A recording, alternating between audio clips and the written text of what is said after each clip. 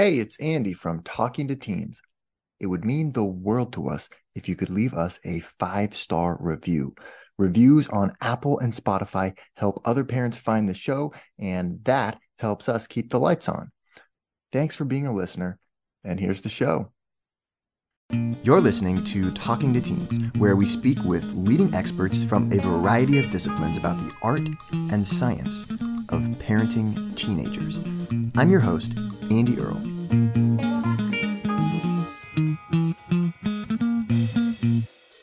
Hey, we're here today with Dr. Caroline Klaus Ellers, and we're talking about how to connect with your teenagers and teach them important life lessons through cooking and food. Dr. Klaus Ellers is an award-winning psychologist, and she's internationally known for her research and writing focused on supporting children, adolescents, and their families. She's also a professor at Long Island University, Brooklyn. She teamed up with her husband, Julian, who's a professional chef, to create a book of recipes and activities specifically for families to do together. The book is called Eating Together, Being Together: Recipes, Activities, and Advice from a Chef Dad and Psychologist Mom. Caroline, thank you so much for coming on the show today. This was clearly a lot of work, this book. It's beautiful. The book is Being Together: Recipes, Activities, and Advice from a Chef Dad and Psychologist Mom. It's beautifully illustrated, and it's packed with a lot of great stuff in here that clearly spent a lot of time putting together. What inspired it? What inspired it is my husband is a professional chef and I'm a psychologist. And even more important, we have 3 children now, ages 6 to 19. So the Okay. activities are really developmental. We call them young helpers to grown up helpers. So young helpers are toddlers Yeah. and early school. And then we have preteen and teen helpers. And then grown up helpers are grown ups. So during the pandemic, my husband, as a chef, was unemployed, as many people were. And it really was the most time that we had ever spent together because his schedule has always been pretty intense. And Yeah. the book started, the ideas started way before the pandemic, but the pandemic really, because we were together as a family so much, helped us kind of think through how we could present recipes and these ideas in a way that could be helpful for parents and that were helpful for us too, and Yeah. helpful for kids.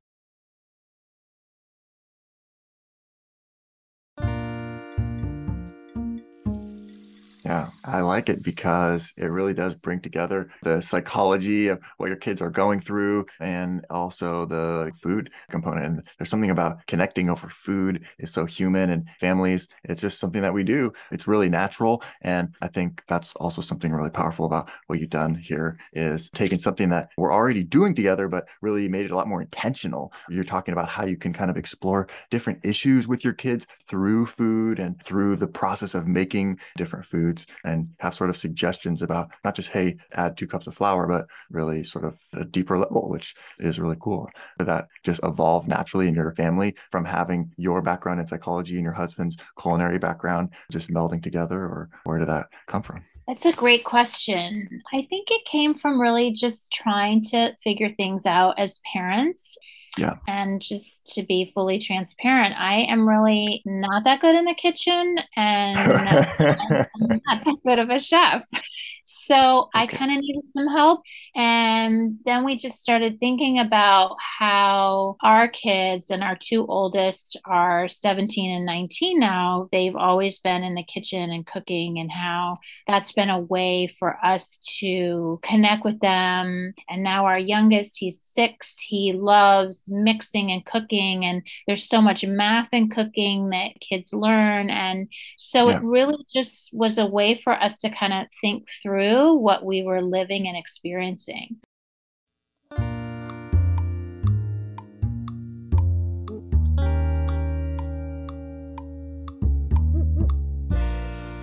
Obviously, you found these things that were so helpful for you and your family. You wanted to share them with other people. What have you heard from other families about like using some of these recipes and activities in their families? Yeah, so what we've been hearing is that it's been really helpful for families to think about that this is not a book about getting it perfect. It's a book about the Mm, process and the experience.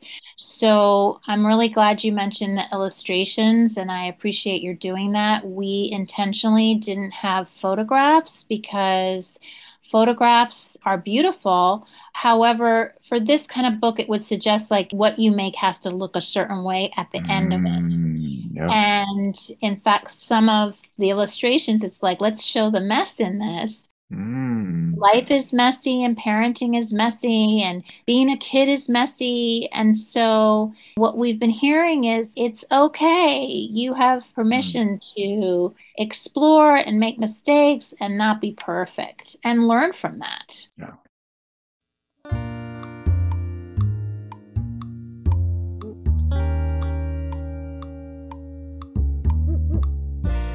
Something you talk about in the book, which I thought was really cool, is called the Haven model, Yeah.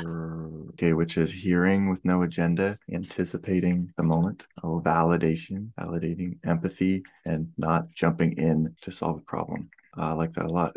Are these things that you would do in order, or are these things you would do kind of like all at the same time? Sure. Well, I'm really glad that you mentioned that model that we talk about in the book. And we put that in the chapter on meat and chicken recipes. When we think about meat and chicken, we think about that being kind of like a foundational kind of food that families eat.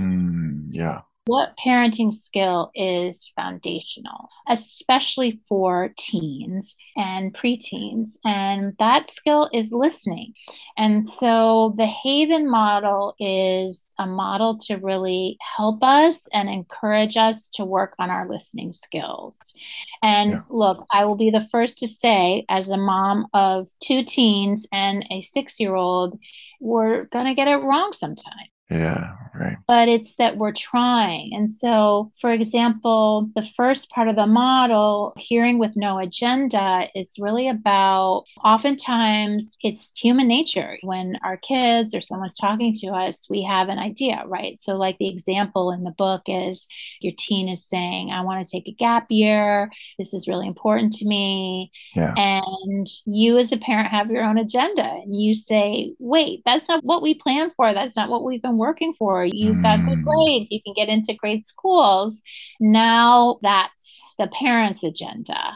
And so, what mm, that's going to do is potentially create a disconnect between your teen's experience and what you're saying. And so, it's hard to do because, of course, we have our own ideas. But hearing with no agenda is really just taking a step back to really hear that experience. So, tell me more about that. What's making you think you want to do the gap year? And of course, you can share your experiences. Oh, I'm surprised. It just feels like something different. I want to understand. I want to be curious and understand. yeah, yeah, So, really. But the one focus example. really is like on understanding and just trying to make sure that you really hear them. And I love that intention, that clear intention is really powerful, I think. They can feel Yeah. that. And it's hard to do. So, this kind of framework Mm, is just to help yeah. remind us. Well, but no, I think it is because so much of the time we're listening, but really our intention is really just that we're listening so that we can navigate the conversation to this other thing, so we can Yeah. move on to the point that we really want to make and talk about the thing we really want to talk about.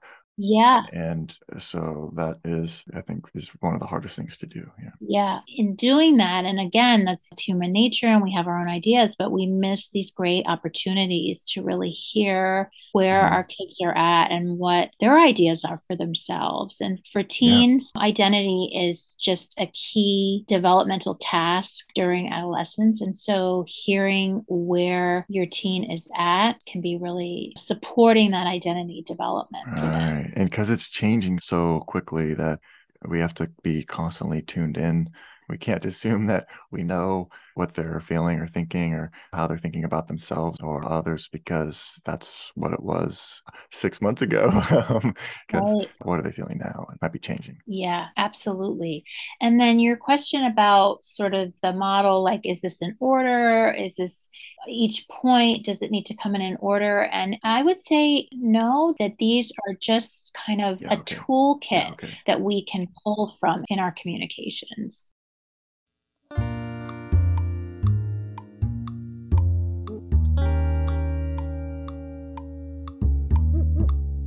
When you're talking about validation, you talk about DBT, dialectical behavioral therapy. That's what you talk Yeah. So validation is really used a lot in the DBT approach, which was developed by Marsha Linehan. And validation can be tricky because you may not agree with something. And this is what the DBT approach talks about. Your teen may say, "Oh, I'm so upset because I failed the exam." And you may know as a parent, well, you didn't study at all for the exam. So it's tricky, but the DBT approach helps us, I think, understand that complexity that you can say, you can validate. It sounds hard and it sounds like you're upset about not getting the grade that you wanted. And I also understand that maybe next time we can think about studying more. So it's Yeah. supporting, but tricky because you might not necessarily agree. I see. Yeah. That's the whole point of it is like being able to exist in that gray space kind of where supporting but also not agreeing. And how do you do that? Yeah, and it's that two realities can both exist and both be correct in the sense that one's not more right than the other. Both experiences can exist.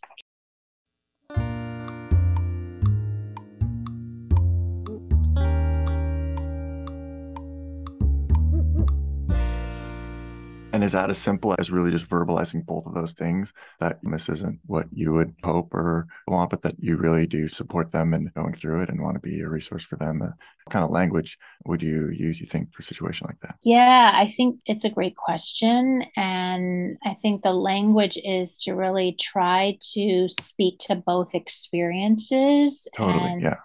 validate both experiences and let both experiences exist. So maybe the language would be something like identifying what those experiences are. And then, of Mm, course, trying to have a conversation about the feelings around those experiences. Like, how are you feeling that you're not happy with your test result? Or what is that like for you? So I think to open up the conversation to talk about feelings is another way we can use language to kind of talk about those complicated situations.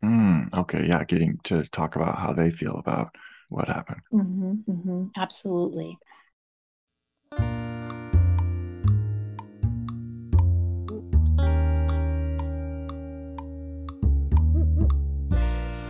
That's what's powerful about all this is that we're nuanced human beings and our emotions aren't black and white. And a lot of times we do exist in that space between. And so that's really helpful to talk about. Yeah, and we talk about in the book how the kitchen is a space that can be really a convener and a connector for families. And so the second part of the model, the A, anticipating the moment, is really where parents, aka grown-up helpers, can just be around and Mm, be sort of aware that, my teen doesn't really want to talk to me, but maybe if I'm just here and something is on their mind, maybe it will sort of organically come to the front of the conversation. And the kitchen is a great tool to mm, help anticipate the moment. So, one of the examples that we talk about in the book is yeah. my oldest started college last year. Okay. And it was the summer right before her freshman year. It was August. She was going to be leaving, and she was making this chocolate banana nut bread for her Ooh. grandfather. Yeah, it's really good. Mm. And she wanted to make enough to freeze so that every time we saw him, we would bring one to him and say this was from her. Oh. It was very sweet. I'm not going to lie. We do have some frozen this year. Same. We have some frozen chocolate banana nut bread We in our overshot. freezer. We overshot a little bit. You mean on the Oh yeah. no, she made more this year. She did the same thing. Oh, I see. Okay, I see okay, what yeah. you're saying. That's funny. Um, and she was doing it with her younger brother. They were cooking together, and I was just around. And just by kind of being around, she was talking with her brother because he was going to miss her, and then we were kind Yeah. of talking about the process. And that wasn't anything that was planned. That Mm, didn't come out of how are you feeling about going to college? It was just, oh, you're making chocolate banana nut bread. yeah.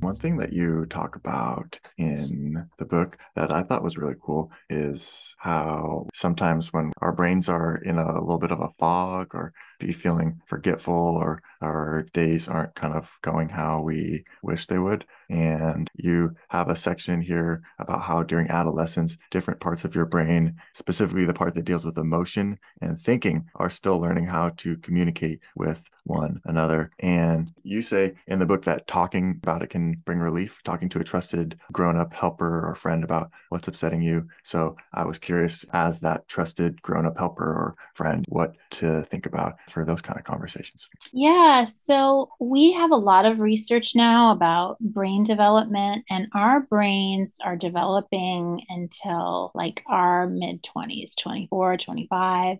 And so the part for adolescence and the adolescent brain that is also continuing to develop is the connections in the brain around thinking and emotion. And so it Yeah, can be really hard to make decisions. And the part of the book that talks about having one trusted grown up helper that you can talk to, one trusted adult you can talk to, there's a lot of research that shows that that really supports resilience, that it's not the quantity of people, but it's the quality. yeah. And that you have one person that you know you can go to, that can Mm, provide an enormous sense of security and comfort. yeah. As a teenager, sometimes feelings can be so overwhelming. There's a tendency to isolate, be alone. You might think no one understands you, no one understands what you're going through or experiencing, and encouraging them to talk to someone grown up helper about what's upsetting them. So, how can we facilitate a conversation like that if we feel like our teenager is, like you're saying, isolating and feeling down or alone? Yeah. And the sort of a context for this is that the pandemic, from data, that the pandemic led to an increase in depression and anxiety among youth that was like a Mm, 50% increase globally. And the pandemic, when we think about adolescent identity development and the importance of peers, this is the time when friends and friendships are so important. And yeah, then kids had to stay home and had to isolate at home to be safe. And now, what I'm hearing from a lot of parents and teens is that it's great to be back at school, but it's also hard to be back at school because there was time lost in developing those social skills and developing those friendships. Some people talk about sort of the social anxiety they have about interacting in the school or social anxiety experiences of weight gain during COVID, just because we were at home so much. And so people have yeah, feelings about that. But your question about as parents, how can we sort of connect with our kids and sort of be aware of the isolation?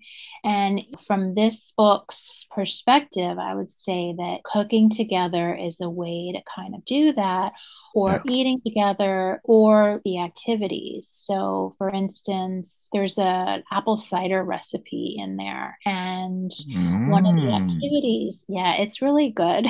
It's really good and surprisingly easier to make than it sounds. Like you think apple cider, that sounds really hard to make. It's surprisingly easier to make than you think. Huh. But one of the Okay. activities is go to a farmer's market together and get apples, or go to an apple orchard together and get meals, yeah. that time together, whether it's in the car or on the subway or whatever transportation you use, Yeah. Yeah. can be a nice kind of capsule, a nice way to get those conversations started.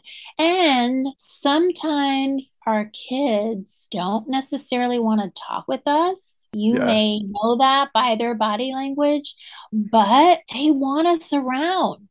So it's okay just to Mm. be in a shared space together, also. And it doesn't mean that you failed if you didn't talk about something deep and have a huge breakthrough and cry in each other's arms or something. There is value to spending that time together. Yeah, absolutely. No failure at all. You are sharing the space, you're sharing the time, and that creates a foundation for the next time that you're together. And you're Yeah. communicating without even saying it. And we talk about saying things without saying them. You're communicating that you are there. When there is a time that your teen wants to open up to you, you're there, you're ready. Yeah. Yeah, I love that. Apple cider sounds good. Sounds like a fun weekend activity. It's a fun weekend activity. We are in apple picking No, it's season, perfect time of year. Yeah. Just thinking the great same time thing. of year. I've had so many important conversations in the car with my kids. Like, Yep. just I'm driving and then just stuff comes up in the car. So you can have whole conversation on your way to the Mm. apple orchard, or if you don't have a car, going on the subway to the farmer's market or walking to your local Mm. farmer's market. There's lots of opportunity there for conversation, just being ready to have those conversations. We're here today with Dr. Caroline Klaus Ellers talking about how to connect with teenagers and teach them important life lessons through food. And we're not done yet. Here's a look at what's coming up in the second half of the show. The teen activity is to squash those whole plum tomatoes with your Yeah. hands. And every time you squash those tomatoes, you get out a frustration or something you're upset about. Mm. I asked my son if he wanted to do it. He did not want to do it. He didn't want to squash the tomatoes. Fine, Oh, no problem. So I did it. okay. Wash your hands first. I did it. And I'm telling you, it was like that was very cathartic. Your teen may very well say, please don't do that, mom. That would be like really cringy and embarrassing. Yeah. And so to not necessarily have a solution, but to say, oh, this is so painful. It really is unfortunate. And it really Yeah. is so sad. And at the same time, you got to go to school. And so, what are some ways that we can try to help you manage some of the dynamics in the classroom? It's never too late to start the process with your teen. And one way is not putting on chores or making it seem like a chore, but say, hey, what would you like to cook together? Or what would you like to make together? Yeah. Give them some agency. Yeah, yeah, totally. I mean, I loved Yeah. your story that you said your dad was like, oh, we have this butternut squash. What can we do with it? And you're like, oh, here's the Hey, recipe. I just got a cookbook. I'm interviewing this lady. Yeah. Want to hear the full interview? Sign up for a subscription today. You get access to all the interviews I've conducted, as well as new episodes weeks before the general public. It's completely affordable, and your subscription helps support the work we do here at Talking to Teens. Thanks for listening. I'll see you next time.